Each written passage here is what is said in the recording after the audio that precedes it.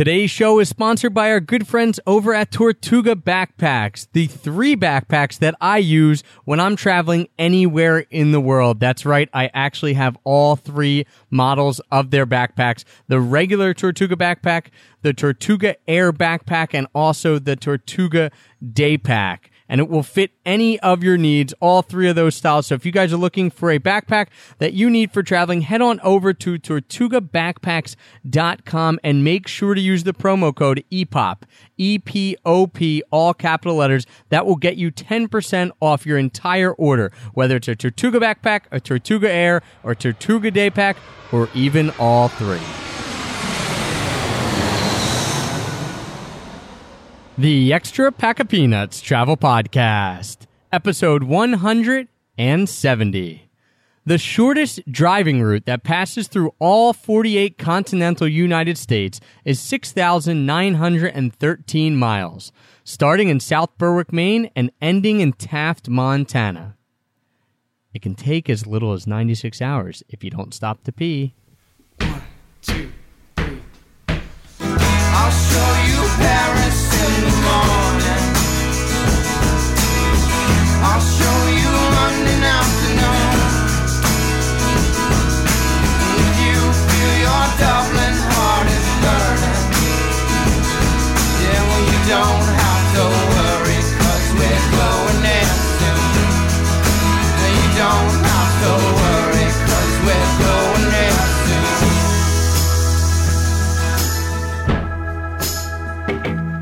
Hello, travel nerds, and welcome to the Extra Pack of Peanuts Travel Podcast, the show that teaches you how to travel more while spending less. I'm your host, Travis Sherry, and joining me today is a man who has seen and felt the wonders of the temples of Bagan, just like I have, and who values frugality as much as I do, but who spells it in a much cooler way. Jason Vitug, founder of Froogal.com, and that's PHROOGAL.com. Jason, thanks so much for joining me today, and welcome. Thank you so much, Travis, for having me. I'm extremely excited. Yeah, we're also putting this on Periscope. So we're live streaming this on Periscope. Jason's doing that for his audience. I haven't used it yet. That might be something we're going to implement into the podcast. So pretty cool. Breaking new ground here on this podcast. Yeah, it's good. It's pretty exciting having 2 cameras working here.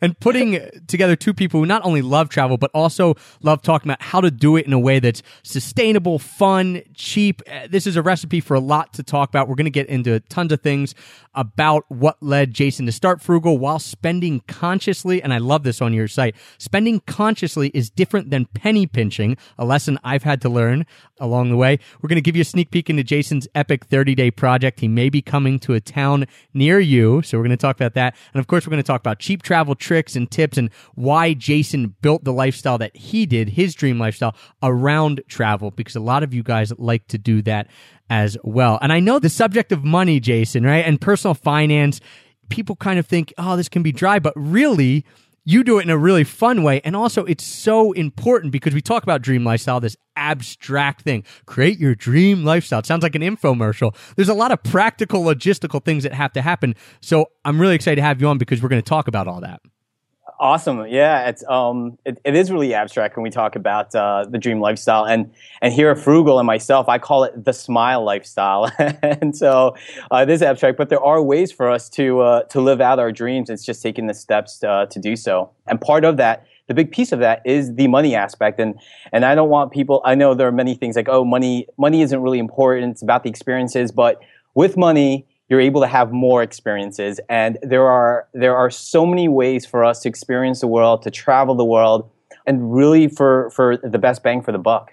Yeah, it is. It's a necessary component to leading the dream lifestyle. It's probably outside of mindset and saying, I'm going to actually do it. It's probably the second most necessary component, because without it and without using it in the right way, and we're not saying you have to have a lot of money, we're just saying you have to use what you have in a way that makes sense for you, because so many people out there aren't doing it. We're going to get into all that.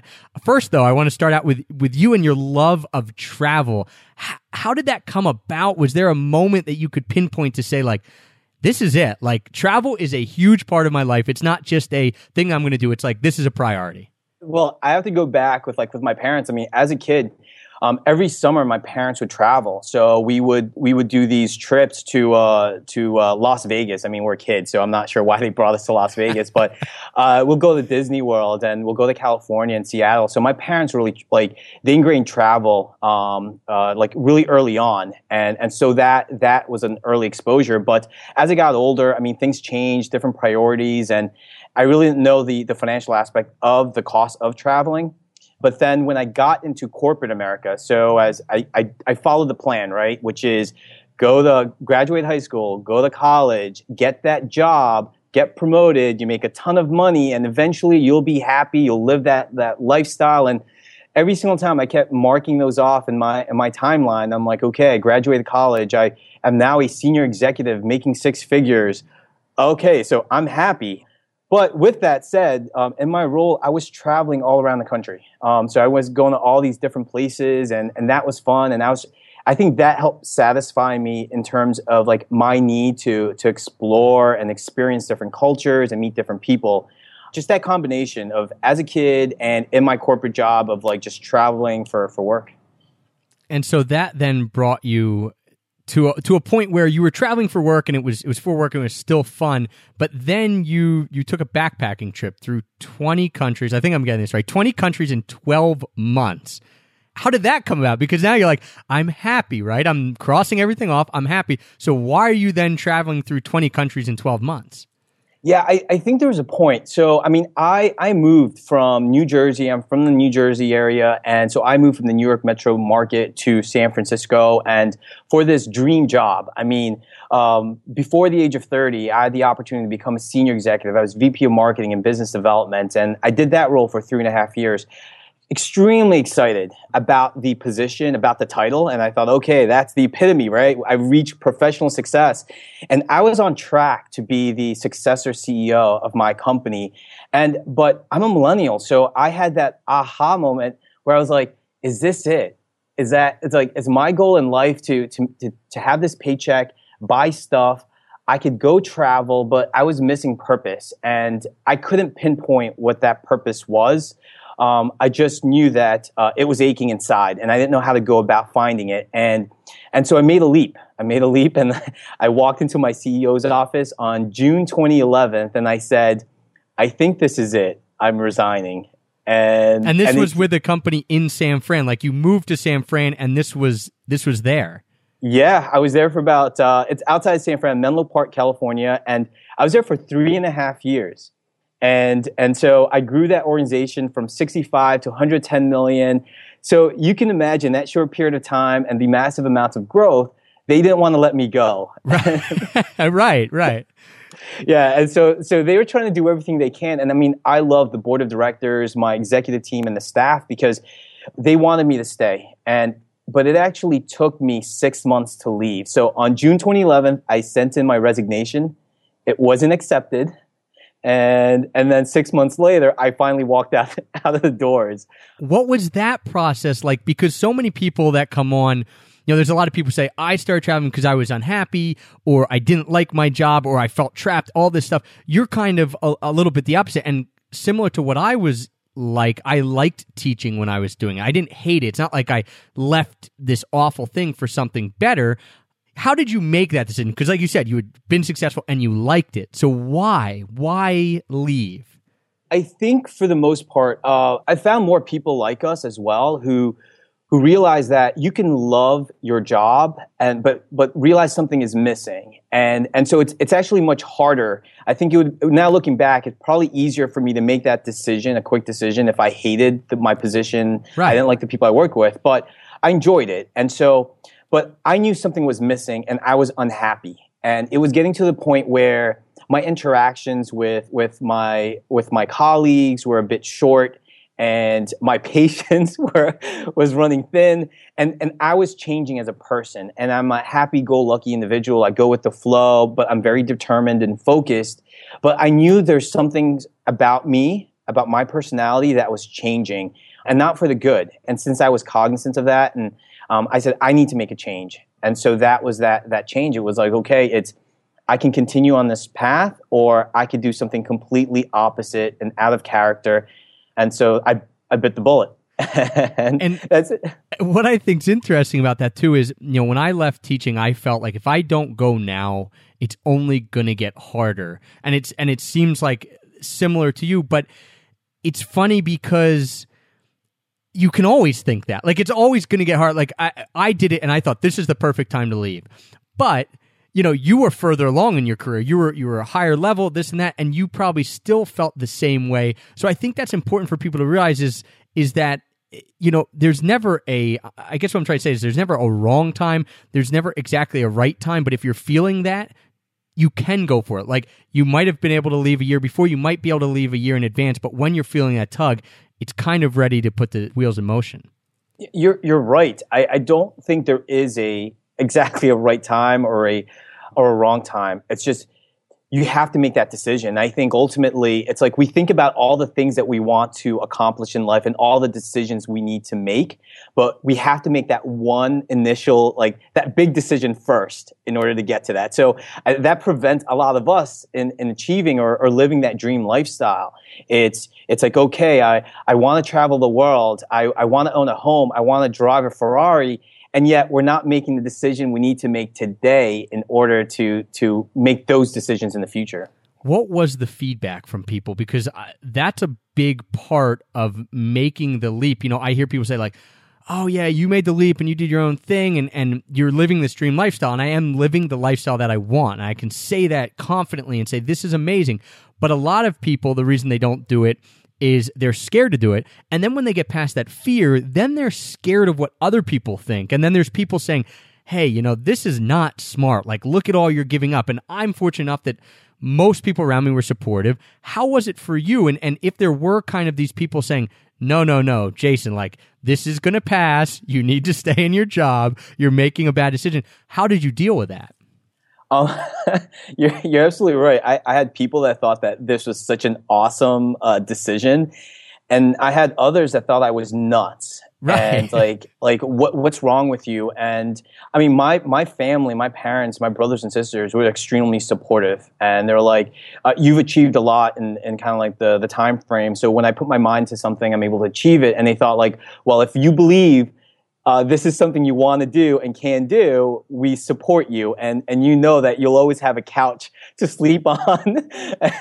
So with that, like that took away my worry, because at the end of the day, I'm like, the love of my family, the love of my really close friends. I mean, that's what matters. And the folks that thought that I was nuts, it was just, yeah, you have to kind of stick with this plan, and you're throwing away a lot of money, and you're throwing away your future. I remember people telling me, it's like, you're throwing away your future if you step away from this executive role, if you leave it all behind. And I go, no, I'm beginning my future of living my dream lifestyle. And so after the 12 months of backpacking around the world, those same people would tell me, it's like, I've watched your journey and I sit here in my office or in my cubicle looking at your pictures going, I need to do that. And they become more honest. They become more honest in terms of that they're scared. There's a lot of fear. And a lot of that too is that the mentality that's ingrained in us when growing up, like kind of like that path I mentioned, like you got to do this, you do that, you'll be happy. And then so that's ingrained. And at the end of the day, they're like, I want to make this decision. And I go, well, that's a decision I made. And looking back now, I would not change it. I would probably have done it sooner. But that's hindsight. But it is very powerful in terms of just making that decision. It's difficult. But once you do, like, no turning back, just look towards the future. It's incredible that some of the people, and I don't want to call them haters, because a lot of people are telling you, like, don't take this step. It's actually with your best interest in mind, or what they think is your best interest. And a lot of times it's the people who know us well or want to see us succeed. They say, like, I don't think, they have all these doubts, and that's fine. I think you can't really discredit it and say, oh, I'm not going to listen at all. You have to push forward with what you're going to do, but take it with a little bit of a grain of salt. It's amazing, though, then when you do it, how much an impact you can have on their life, because there are people like, oh, you shouldn't do it. So all the things that they have, the doubts that they have for you, are really almost them projecting their doubts, what their doubts are. And if they see someone like you succeed, or like me, they know I'm nothing special. They're like, wait a second, Travis is doing it. I can do it. So did you see that? And you kind of touched on it, but was there an impact that you were able to have on some of those people who had those doubts? Exactly. That was it. It was, I was having conversations with people who thought I was nuts. I mean, we sat down or we had a conversation before I left and like, they were pleading for me to stay and going, this just doesn't make any sense. I mean, it sounds interesting. It sounds exciting, going gallivanting around the world. And I mean, they even added fear tactics. Well, what happens in a location that's not safe? And so I would go and share. I'm like, there are more crimes that happen within this area I live in than in this whole entire country. So I wanted to point out those facts. But then when I got back and they started sharing with me that they're like, wow, if you can do this and you traveled by yourself, maybe I can do this. Maybe this is what I need to make a change in my life or head in that direction. So I did have those conversations with the quote unquote haters and with those that they become lovers at the end. Like they really they promote like the lifestyle, that dream lifestyle, and they're living it. I mean, like one thing about my sister, for instance, my sister is amazing. She lives now in Florida, and she wasn't a hater, but she was an extreme supporter. And because of my 12-month journey, she's decided to say, every month I want to do something pretty epic myself. So her and her husband, they have a bucket list, and they've done some amazing things because of being inspired by me, her little brother. She's been to the Kentucky Derby, Napa Valley, things that she wanted to do, but she said, oh, I'll do that when I'm older, when I'm ready to retire. And I'm like, well, you say your knee hurts. And so what would that be like when you're 60 and you're when retired? Everything hurts. Yes. And so it's been really amazing. And I am now constantly approached by friends and acquaintances on how they can make this transition. So I'm like, I'm no expert in that. I can share my story. But like, it is true, whether they were big supporters in the beginning to haters. I mean, at the end of the day, through the pictures, through the blog posts and the shares, they become inspired to go on their own journey. And I think that's one thing that people who are looking to do this and might feel apprehensive and they're like, how can I change and this and that? You forget the impact you can have on other people. You constantly think about how it's going to change you and all the effect it's going to have, and you worry it'll have a negative effect, and then you're happy it'll have a positive, and you go on this roller coaster before you do this stuff. But you forget that it's such a big thing for other people too. And if you can put that in your mindset a little bit, it's going to help spur you on because it is bigger than you. And I think that's really neat that you as the little brother spurred on your older sister, and the impact is much greater than yourself. But what changed about you after you came back from that journey? So you went 20 countries, 12 months, you left the corporate world and you're like, I'm going to do this. How were you different? I've never had more clarity in my life and the direction of the life that I want to live. And so that's what changed. I think I got stuck in the kind of the cycle, the hustle and bustle of life, and kind of like that career progression and that aggressive career progression. So I knew I was hitting everything, all the marks that I wanted professionally and even like personally. But traveling just gave me peace of mind, and it gave me a better understanding of myself. And I remember telling family and friends, I did not set out on this journey to find myself, but you can't help but find yourself. You spend so much time alone. And I mean, when I'm waiting to ride a plane or getting on a bus or a boat ride, I'm spending time by myself, and I'm thinking and I'm reflecting back on the moments back home in the US or the moments that I just experienced an hour, 2 hours ago. And it seals in, like that memory kind of like ingrains itself, and I get more out of the conversations. And because I get more out of the conversations I've had with people, I get a better understanding of myself. And I think that's what truly has changed for me. It's that I'm more confident, I'm more aware of the things that make me happy. And so I'm able to choose that. And so when I have an opportunity of choose A or choose B, and both are extremely great choices, because I have this clarity and this sense of purpose, I'm able to easily say, okay, I'm choosing A. Because at the end of the day, if A doesn't work out, I can go jump into B. And so that's what's changed about me, my mindset. Yeah, it forces you to slow down, especially when you're traveling through countries where there isn't as much of a go, go, go, go, go atmosphere like the U.S., especially the East Coast, where we're both from, very famous for being, quick paced, this, let's move into the next thing. And you get out of that, even in Europe. I mean, Western Europe, you go, it's like, oh, things are a little slower. They actually have 4-6 weeks of vacation. Like, imagine that. And then you get to countries where it's not really go, go, go in the same way. It's like, hey, these people are just living life to survive on such a different level.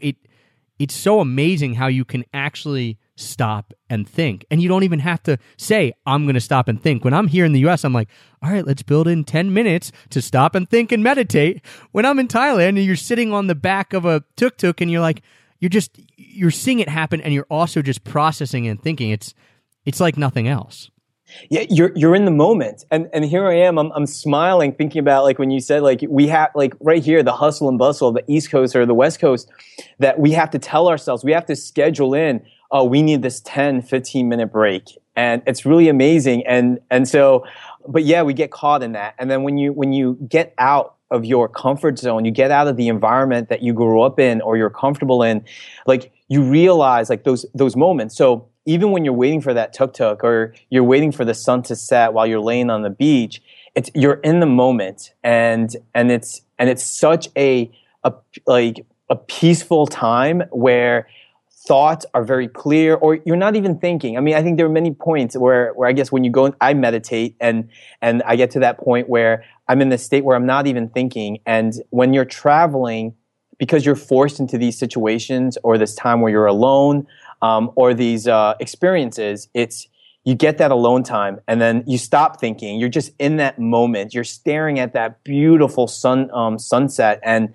you're lost in it. That gives you clarity. And so many times when you're traveling, things aren't going as planned. So, hey, this train was supposed to come, and now it's 30 minutes later. I'm still sitting here. It hasn't come. I think with the advent of technology, for better or worse, sometimes, then we're on our phone and we're not thinking. But it's like you can't force things when you're traveling to really go faster because it's not your home country. You don't really understand what's happening. Half the time you're like, am I even at a train station? Like, is this the right place? You don't have control. And I think that that's such a huge difference from when you're at home and everything seems like it's in control, because you have to step back and say, all right, hands off, not in control. If I stress out about this or if I'm worried about this, it doesn't even matter because I can't fix it. You're right. So in many ways, I was a big control freak, and I'm a pretty easygoing guy. But there are things that I want to make sure that are controlled or controllable. And even on my journey, when I said, okay, I'm going to go backpack, and I set out to say I'm going to do 20 countries, and so I wanted a goal. So I set a goal for myself, and that was probably pretty ridiculous, trying to jam pack all these in 12 months. But my first country, I was in the Philippines, and so I'm part Filipino, and so I was able to get a chance to speak with my family, my relatives, distant relatives in the Philippines. And so I was there and I was experiencing the country, and it was beautiful. And so I decided to fly from Manila to Cebu, and I've never been. And so here I am, I'm in Cebu, I am a tourist. So I have my camera and I'm taking pictures and video, and I'm just soaking in the culture, and I love history. And all of a sudden, I hear noise and like what sounded like a riot. And so people were running, cars were honking, the motorcycles were zipping by. And I'm like, what is going on? And I took a step back, and people were screaming. And I'm like, it's a riot. I'm from Jersey, and my instinct was, it's a riot. I got to step back. So I went in a little alleyway to get away from people like yelling and screaming. But it wasn't until someone came up to me and saw me and said, run tidal wave. And so here I am at that point. I'm like, I'm on an island. Like, where is this tidal wave coming from? And now I'm running, and I keep looking back, and I keep saying to myself, is that wave behind this sea of people behind me? And it was so chaotic. And so obviously, I was safe. There's no tsunami. There was an earthquake in a neighboring island, and there was an upswell. But it was just the lack of communication and the hysteria through text messaging that caused this panic. But because of that, I said to myself, I'm going to throw my plan out the window. I was like, I wanted an adventure, And my first stop, I had an adventure. So, and I don't think you need to have that life or death moment. It was just something I would have never experienced, things I saw on TV, and I was right in the midst of it. And fortunately or unfortunately, it happened right at the beginning of my trip that just told me, I'm like, there are a lot of things I can control in life, and there are many things that I can't. And this is an opportunity for me to just kind of go where the wind flows. And so I threw out my plan in terms of the countries I would visit. I went and I said, who am I going to meet along this path? And I'll sort of follow their journey or take their advice. And that's how I ended up in places like Bagan, Myanmar. I mean, a country I never heard of. And so, but it was one of my favorite places to visit. It was untouched. And even like when I was in Singapore, flying from Singapore to Cambodia, I became a count. And so I became royalty. So that wouldn't happen if I stayed back home. And that's something pretty interesting. Yeah, too. you have to. You can't leave us hanging here. How are you, Count Jason Vitug? Yeah. Yeah, it was just, I was applying for my visa, and somehow in my paperwork, the title of Count was added onto my visa paperwork, onto my airline tickets, everything. And so here I am, like Count Vitug, and well, checking into an airplane, like, here I am at the airport in Singapore, checking into my flight, and they're looking at my passport, and they're going, your name is not Count. And I'm like, yes, it's Jason. And they're like, well, your ticket and your visa says Count. It needs to say Count. And I had to explain to them that it's a title such as Mr. or Doctor, and hence it's Count. And so that was really interesting. And they wouldn't let me on the plane. And eventually I was able to speak with someone. And I said, and I had to say, just like a prince is a title, or your majesty, I go, Count is the title. And so I became Count Vitug. And I was meeting a friend of mine who was he was doing his own backpacking trip in Cambodia, and so I that's why I was flying into Siem Reap in Cambodia, and he saw my itinerary, so I emailed my itinerary to him. And so when I saw him at the airport, he had a sign that said Count Vitug, and so I saw him, gave him a hug, I started laughing, and he goes, I read your email and it said Count Vitug's itinerary, and I just couldn't let that up, and I had to greet you with that title. Well, man, I didn't know I'd be interviewing royalty. I think I have to go back and do that whole intro again now, right? It's so cool. It's funny. It's funny how those little things can be such a hiccup, but it's also funny that, yeah, like how would that ever happen? You don't even know. You can't plan it. It's completely fly by the seat of your pants. That kind of stuff happens, and now you have these stories for the rest of your life. Tell us a little bit about the itinerary that you did end up taking, just to give people, I mean, everyone listening loves travel, so I'm sure there's going to be a lot of wanderlust coming out here. You don't have to hit on every country if you can't remember, but what was kind of the path that you took? Yeah, so I started in the Philippines. I went through all of Southeast Asia, and I mean even East Timor. So wow. I went to Timor-Leste, yeah. So that was really interesting, and I mean the UN was just pulling out and things like that. So, but yeah, Indonesia, Singapore, Malaysia, Thailand, Vietnam. I mean, and even Tokyo. I spent time in Japan as well, and so yeah, all of Southeast Asia. I went to Central America, so I was in Costa Rica, Mexico. Nicaragua, so like in those places, and in Western Europe, Germany, London, England, Portugal. So I hopped around. I mean, I was like, okay, someone would call me, or I would speak with someone, and they're like, oh, you should go here, and I'd look and like, wow, that's at that point I had a ton of points from my travel back from my corporate job, and I was using that to partially pay for these trips. A man after my own heart. Zigzagging, and people wonder, it's like, well, one of the big questions that I get asked about this like 20 country excursions, like how much did I spend on this? And I can't recall the exact number, but it's anywhere between I think $10,000 and $12,000 for a whole entire year, and majority of that was the cost was me traveling to Southeast Asia from the New York area. That was the highest cost, but then also with hotels. I mean, I stayed at I mean, I discovered couch surfing because I met some people that said, "Oh yeah, you should couch surf in some places." I went to Brunei, and I didn't even know Brunei was in Southeast Asia. I thought it was in the Middle East. So did I. I remember the first time I saw it, I'm like, what? I thought this was a Middle Eastern country. Yeah, that's what I thought too. And so from Indonesia, I was able to get into Brunei or Malaysia. Here I go. I like messed up with my map.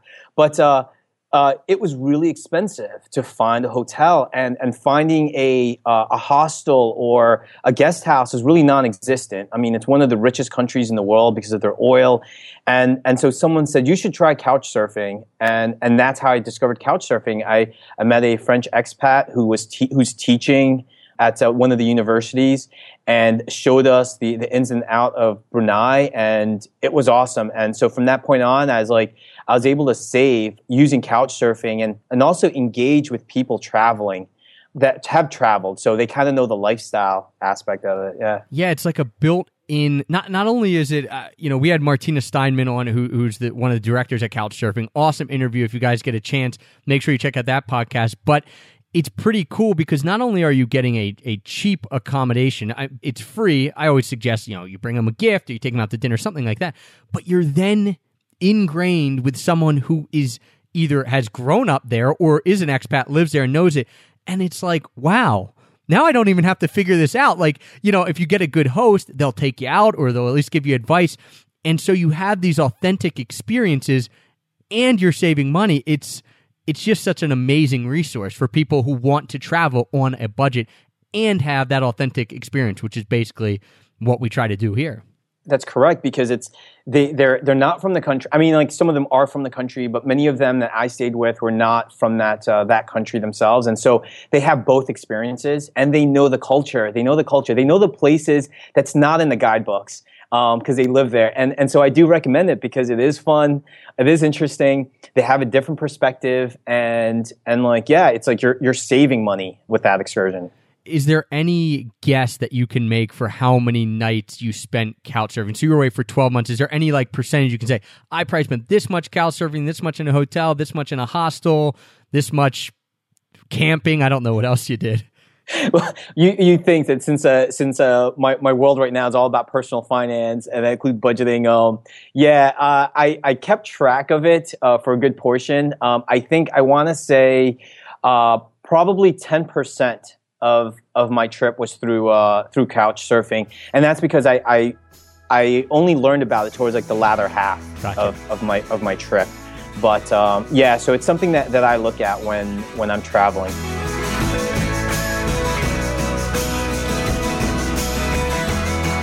This wraps up part 1 of my interview with Jason from Frugal, and if you liked what you heard here, don't forget to tune in to part 2 of the interview, where Jason discusses how he tries and succeeds in making personal finance interesting, why spending consciously is the key, and how it is much, much different from penny pinching, a lesson that I just learned recently, and also the details of the Frugal Tour and how you can see if he is coming to a city near you.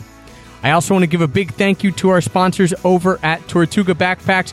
Head to tortugabackpacks.com. Don't forget, if you buy something, use the promo code EPOP, E-P-O-P, all capital letters, and you will get 10% off your entire order. Thank you guys for tuning in today. Thank you for the continued support that is making us the #1 rated travel podcast on iTunes. And of course, until next time, happy, free travels. I'll